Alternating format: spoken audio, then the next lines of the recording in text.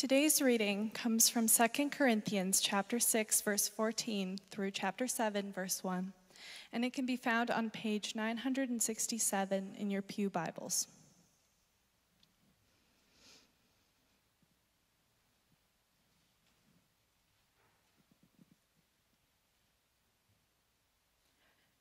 Do not be unequally yoked with unbelievers. For what partnership has righteousness with lawlessness? Or what fellowship has light with darkness? What accord has Christ with Belial? Or what portion does a believer share with an unbeliever? What agreement has the temple of God with idols? For we are the temple of the living God.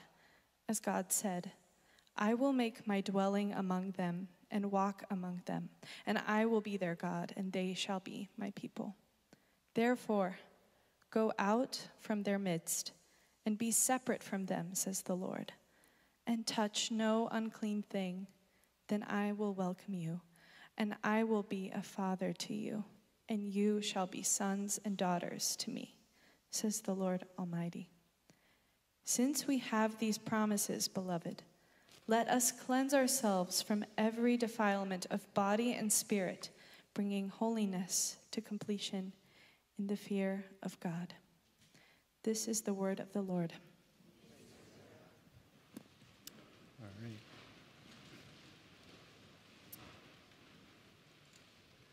All right. Good morning, everyone.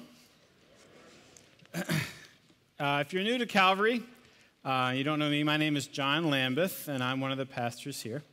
It's good to be with you this morning, and one thing I said in the first service is studying this passage all week helped me really feel a sense of appreciation for our church and our church family, and I hope you feel the same way by the end of our time together this morning, but it made me feel very grateful to be here and be a part of what God is doing here, so thank you so much for your love to me and my family for the last 5 years. Our friend Joel Miles just moved to Canada. You remember Joel from this last year. And he was a real blessing to us and to me as a church and for me personally. And one of the things he blessed me with in the last year was an appreciation of Leslie Newbigin, who was a famous missionary and theologian of the 20th century, and that's who Joel is writing his dissertation on. And Leslie Newbigin spent much of his time writing about how we as a church in the 20th century could have a missionary encounter with the secular West. And he spent all of his time thinking about ways in which we can make the gospel understandable to the culture we find here today in the West. And so I wanted to share a quote by Newbigin, which I think summarizes his thoughts well and leads nicely into what we're going to be looking at this morning. He writes, I've come to feel that the primary reality of which we have to take account in seeking for a Christian impact on public life is the Christian congregation. How is it possible that the gospel should be credible or believable, that people should come to believe that the power which has the last word in human affairs is represented by a man hanging on a cross? I'm suggesting that the only answer, the only hermeneutic of the gospel is a congregation of men and women who believe it and who live by it. And what Newbigin is saying is that the only thing that's ultimately going to explain or interpret our gospel of God coming down to be a king who dies on a Roman cross and then raised from the dead, and all that entails and implies, the only way that's ever going to make sense is a congregation of people who live as though it were true. There is no more powerful explanation of the gospel than a church that believes it and is formed by it.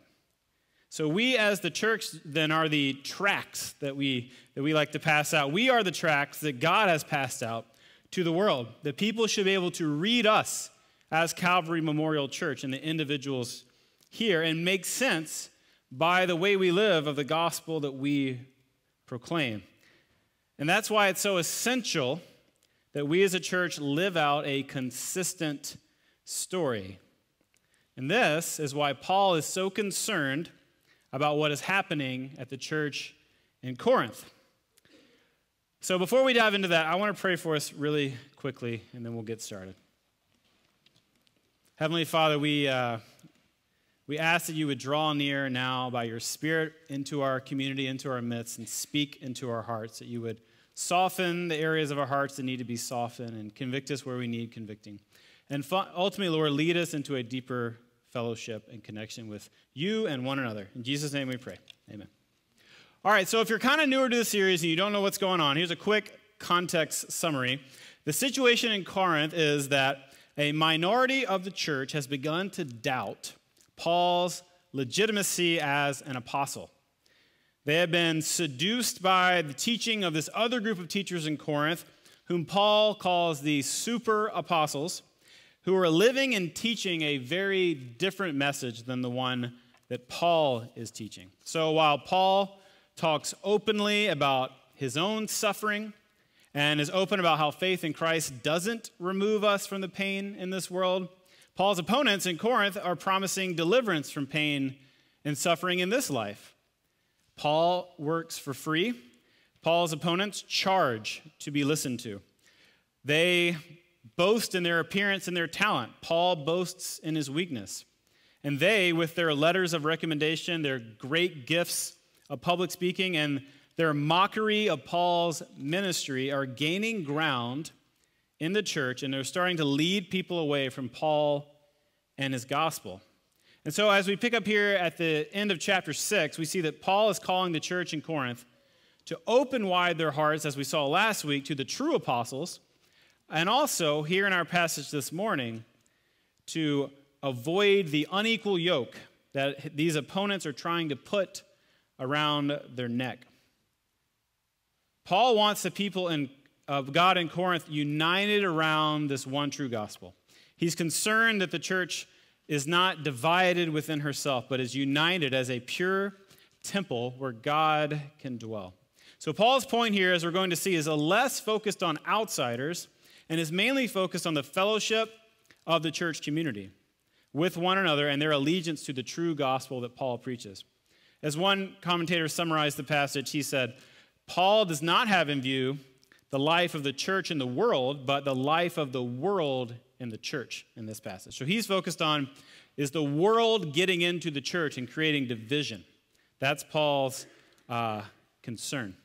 So Paul doesn't see the church as a commune removed from the world, but as an outpost, right in the middle of culture.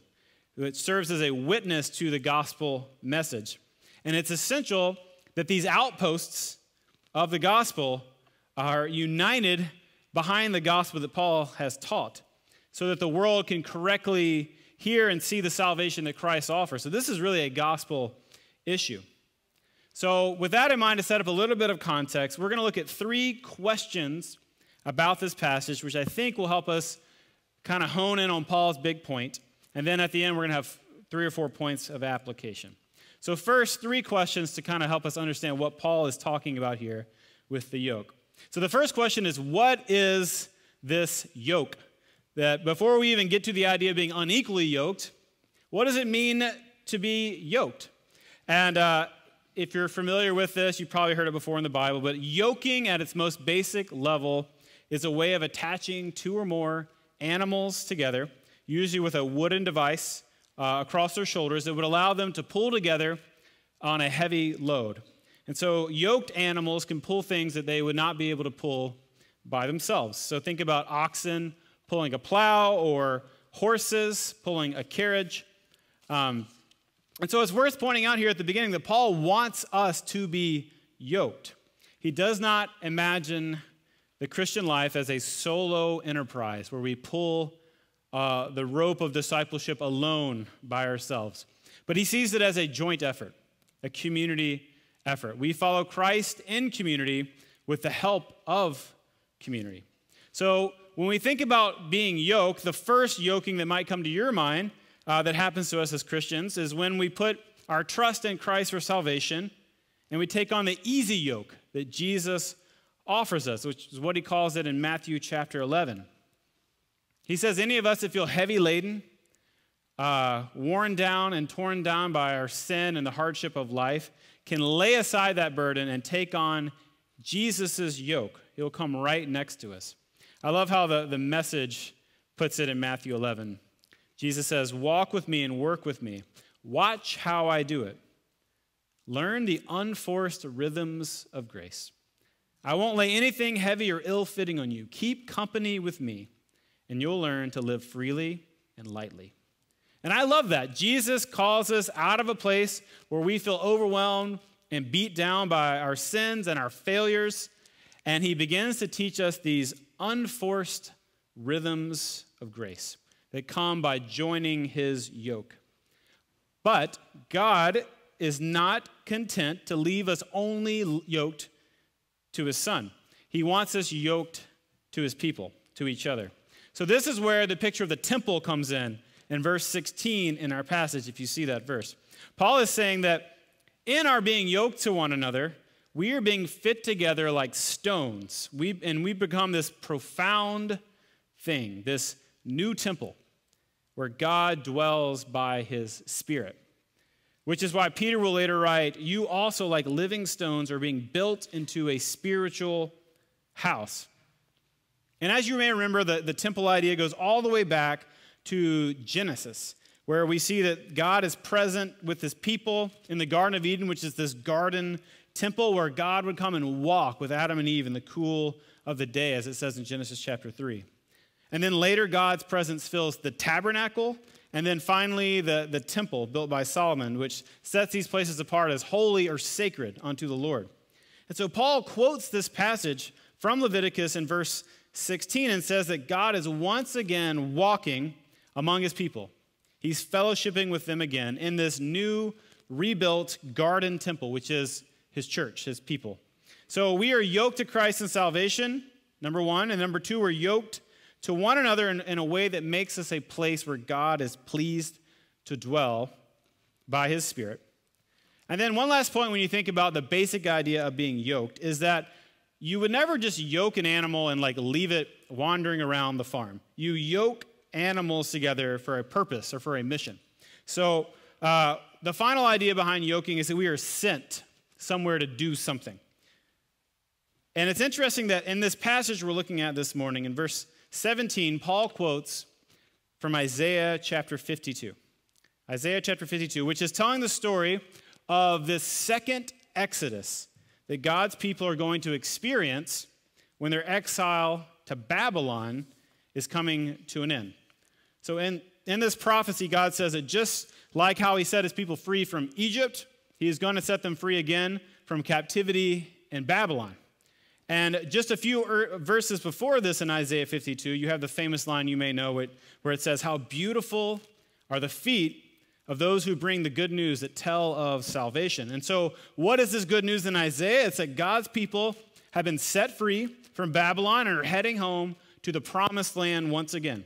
And so the journey is beginning, and Isaiah says, touch nothing unclean. And to summarize, he says, get out of there as fast as you can. Go home. So the idea of being released from this exodus into this journey. God yokes his people together, frees them from captivity, and sends them towards home. And Jesus also speaks of one more exodus, the third exodus, if you will. On the Mount of Transfiguration in the Gospel of Luke, he's with Elijah and Moses. And they're talking about the exodus which he was about to accomplish in Jerusalem. So this third and final exodus is accomplished for the people of God by Jesus' atoning work on the cross, which is why the next passage in Isaiah, after the passage quoted here, is the passage about the suffering servant. That's Jesus. And so we find ourselves in this third and final exodus. That's where Paul is making this connection. We've been set free. We are heading towards home, and we need to join together and get one another across the finish line. That's Paul's big idea behind being yoked.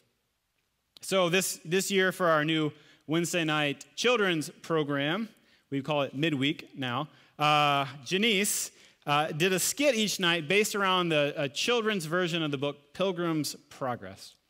And so in this version of the story, the main character, Christian, is a rabbit, and he's going off on this journey from the city of destruction toward the celestial city, and he would not make it alone. It's clear that he would not make it alone. The journey's way too hard, and so he needs his friends. And so he meets, the first friend he meets is Faithful, who's a groundhog. And then he meets Hopeful, who is a mouse. And they're making their journey all the way to the celestial city. And many times on his journey, Christian is ready to give up and turn back. But because he isn't alone, because he has yoke fellows, if you will, he makes it. He keeps going. And there's one really touching scene at the end of the story, which if you've read it, you're familiar with. But Christian comes to the very last obstacle before the celestial city, which is the river of death. And he is terrified, which makes sense. So he's looking at the river of death, and he just panics. And I love this part because his friend Hopeful takes him by the hand and walks them into the river of death. And it's a really beautiful moment in the story. And I think what the writer of Pilgrim's Progress, John Bunyan, is trying to capture is that we need friends to make it all the way home. The Christian life is not a solo enterprise. We are yoked to each other. And we're sent towards the promised land, connected with one another, where God comes and dwells in the midst of us. So this is this great Christian vision of koinonia. You've heard the word for fellowship, koinonia. So another way to say it is picture a rowing team. You have 8 people in this boat, and they're all rowing perfectly in sync with each other. They're aligned in their efforts and in their goal. Every stroke is efficient. It's going somewhere. It's on purpose. They're looking out for one another. That's what it means to be yoked. And that is God's vision for us as Christians. Okay, so that was the first one. What does it mean to be yoked? Before we can think about being unequally yoked, we need to understand being yoked. And then the second one, again, before we get all the way to unequal yoking, I want to talk about what Paul is not saying in this passage. What Paul is not saying.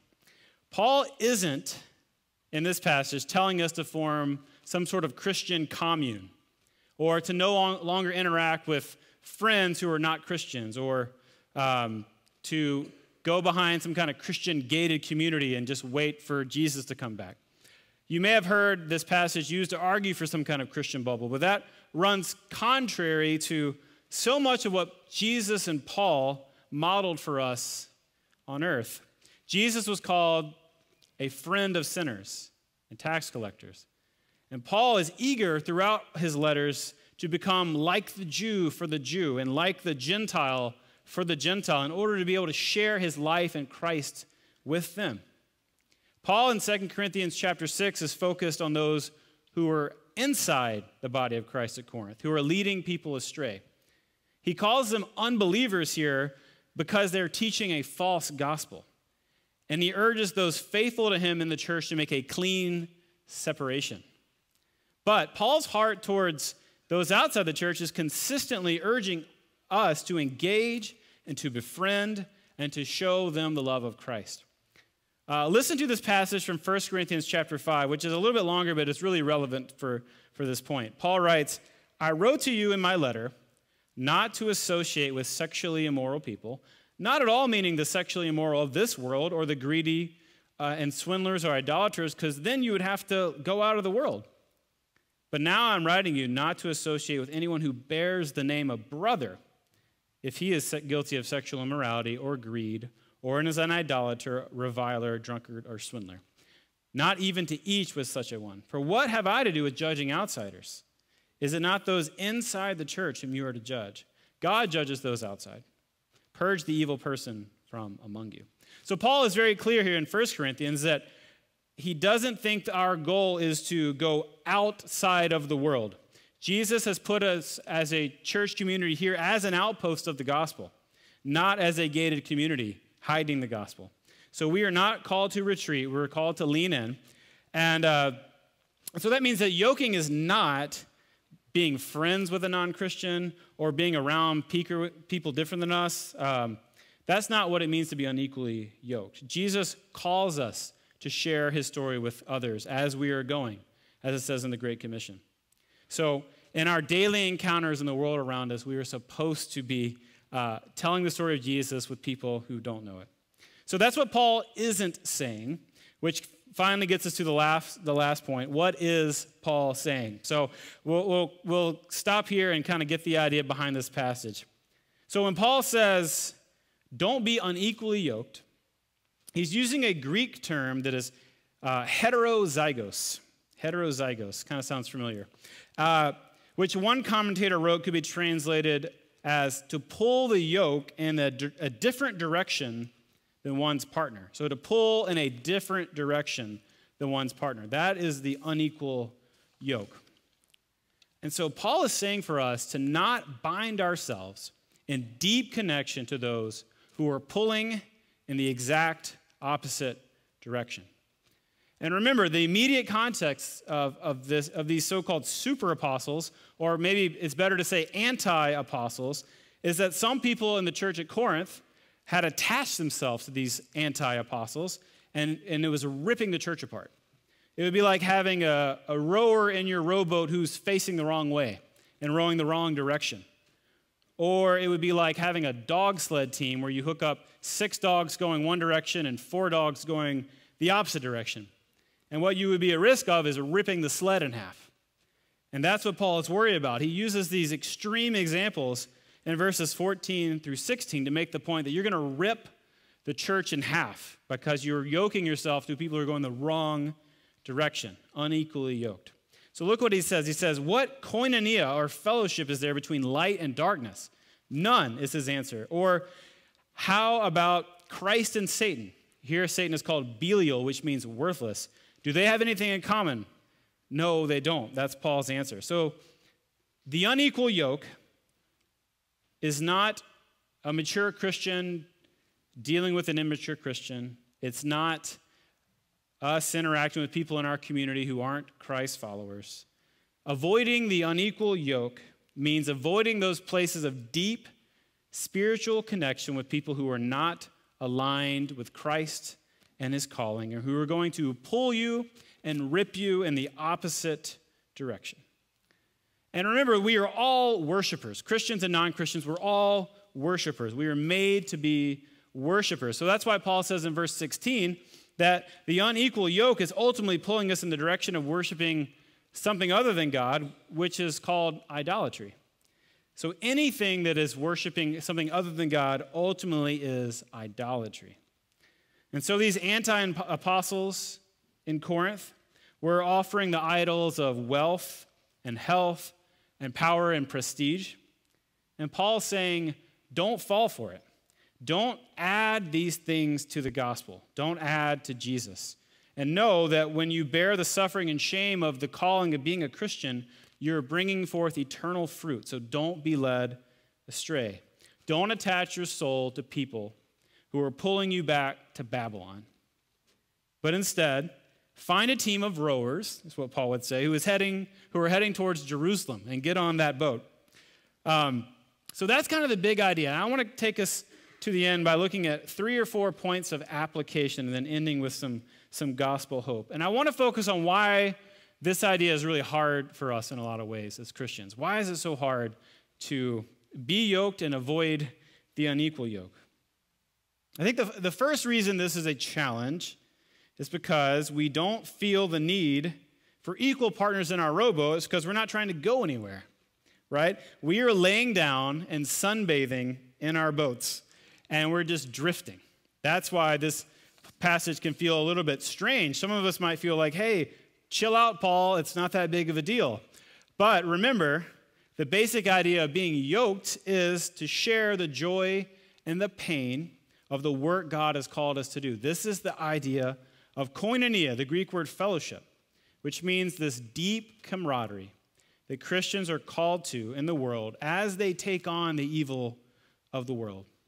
So it's a fellowship of a common goal and common suffering. This is the fellowship that soldiers at war who are about to hit the beaches of Omaha might feel, or that the marchers in the civil rights movement are about to face the dogs in Birmingham, Alabama might have felt. So when you take the Christian life seriously and you realize God's calling you somewhere, you realize you're going to need some serious help, some serious support. So that's perhaps the first reason this can fall flat, that we find ourselves in seasons where we lose a vision for where we're going, and we just kind of lay down and we're drifting, right? We're drifting towards whatever stirs in our hearts, and we don't feel the need to be yoked. I think the second reason this is a challenge is because as we looked at last week with Pastor Eric, we struggle to open ourselves up to being connected with other Christians. So we struggle to open up our hearts. And so being rightly yoked it means opening wide our hearts to other people in the family of God. And some people are tempted to avoid being unequally yoked by just not being yoked at all, right? And that would be like, hey, that sounds great, Paul, but I'm just going to row by myself. I'll get there eventually. And so we avoid the unequal yoke by avoiding all yokes. But as Pastor Eric pointed out last week, that's not the posture God wants for our hearts. We need a smaller group of Christians in our lives who love us and who want to go on the journey with us. And of course, at Calvary, we have ways of doing that with home groups and other small groups. But whatever way you can find and whatever way we can find, we have to find ways to open up our hearts again to those who can help us through the hurt and the wounds, perhaps wounds we experience in a church context, but bring us back into the Christian community God wants for us. So if the first reason is that we don't really want to go anywhere, the second reason this is hard is because it's just hard to invite people in. It's hard to let people into the wounded parts of our hearts. And then the third reason this passage is a challenge is because I think we can underestimate the ways in which we can be unequally yoked. So we don't always see the ways the unequal yoking can happen. We're on the lookout for somebody trying to trick us into something. But, believe it or not, some Christians have had their worldviews formed by the culture and not the Bible. I know that's hard to believe, but it does happen out there. And so you'll see that we have a temptation and a risk of being yoked to things in our present age. So not people, but sort of the culture. The people, but sort of the culture can yoke us and take us in the wrong direction. So a few examples. I've seen students who have yoked themselves to celebrities on Instagram, like Harry Styles and Taylor Swift join the boat and start rowing, and they take them off who knows where, right? I've seen adults yoke themselves to our culture's increasingly uncompelling and dysfunctional sexual ethic, which rows them into some really spiritually dead waters. I've seen others get yoked to endless political rage and nationalistic zeal, where they have a hard time even loving those who might have a different political opinion than them. And cable news hops in the boat and rows them into these storms of anger and endless outrage. And so we can be yoked to those kind of things. We can be yoked to the other idols of wealth, power and importance, visions of an easy life. We can be yoked to entertainment. There are so many idols that we can be attached to that can jump in the boat with us. So remember Paul's warning. He says, don't be yoked to anything heading towards idolatry. Don't be yoked to anything heading towards idolatry. Instead, be formed by Christ, his word, his spirit, and his people. And then Paul will say, cleanse yourselves. In the last verse of our passage in chapter 7, verse 1. Cleanse yourself and turn back and go towards the original destination that God set you on. Go back towards Jerusalem. Whenever we feel these things taking us aside and steering the boat the wrong way, trying to turn us around back towards Babylon, the call on us is to not be unequally yoked. Don't row in the wrong direction with anyone else. Find people in your life and go back towards Jerusalem, where God is. Okay, so I want to close with some gospel hope and some good news for us from this passage. And I think the key is that we have the promise that as we do this, as we are going, we have a family and we have a father. We have a family and we have a father. So look again at verse 18. It says, "Then I will welcome you, and I will be a father to you, and you shall be my son. You shall be sons and daughters to me, says the Lord Almighty." So we aren't going on this journey in order to go find our family. We are going on this journey because we've already been found. We know that God will welcome us at the end of the journey because he's already welcomed us in Christ before we ever took off, that while we were enemies, Christ died for us. So before we could ever get to Jesus, he came to us. He redeemed us. He forgave us. He saved us. And as Pastor Darrell likes to point out, the great news is that he doesn't say, "I'll see you when you get there," but he joins us on the journey for the entire way home. And that is our gospel hope. It isn't some kind of achievement thing. It's that we know that when we come together, God is with us by his Spirit. Jesus is with us on the journey. We share the easy yoke of Christ, and he's given us each other to get to Jerusalem. Let's pray.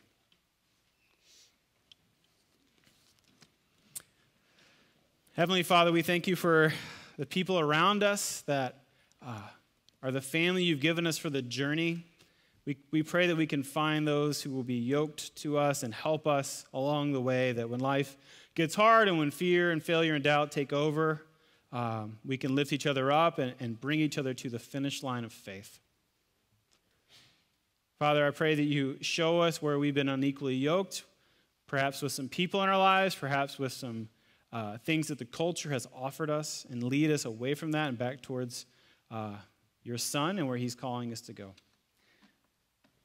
We thank you, Lord, that you've not left us alone and not left us as orphans, but you've sent us our helper, your Spirit, and that we experience Jesus Christ with us by your Spirit each and every day.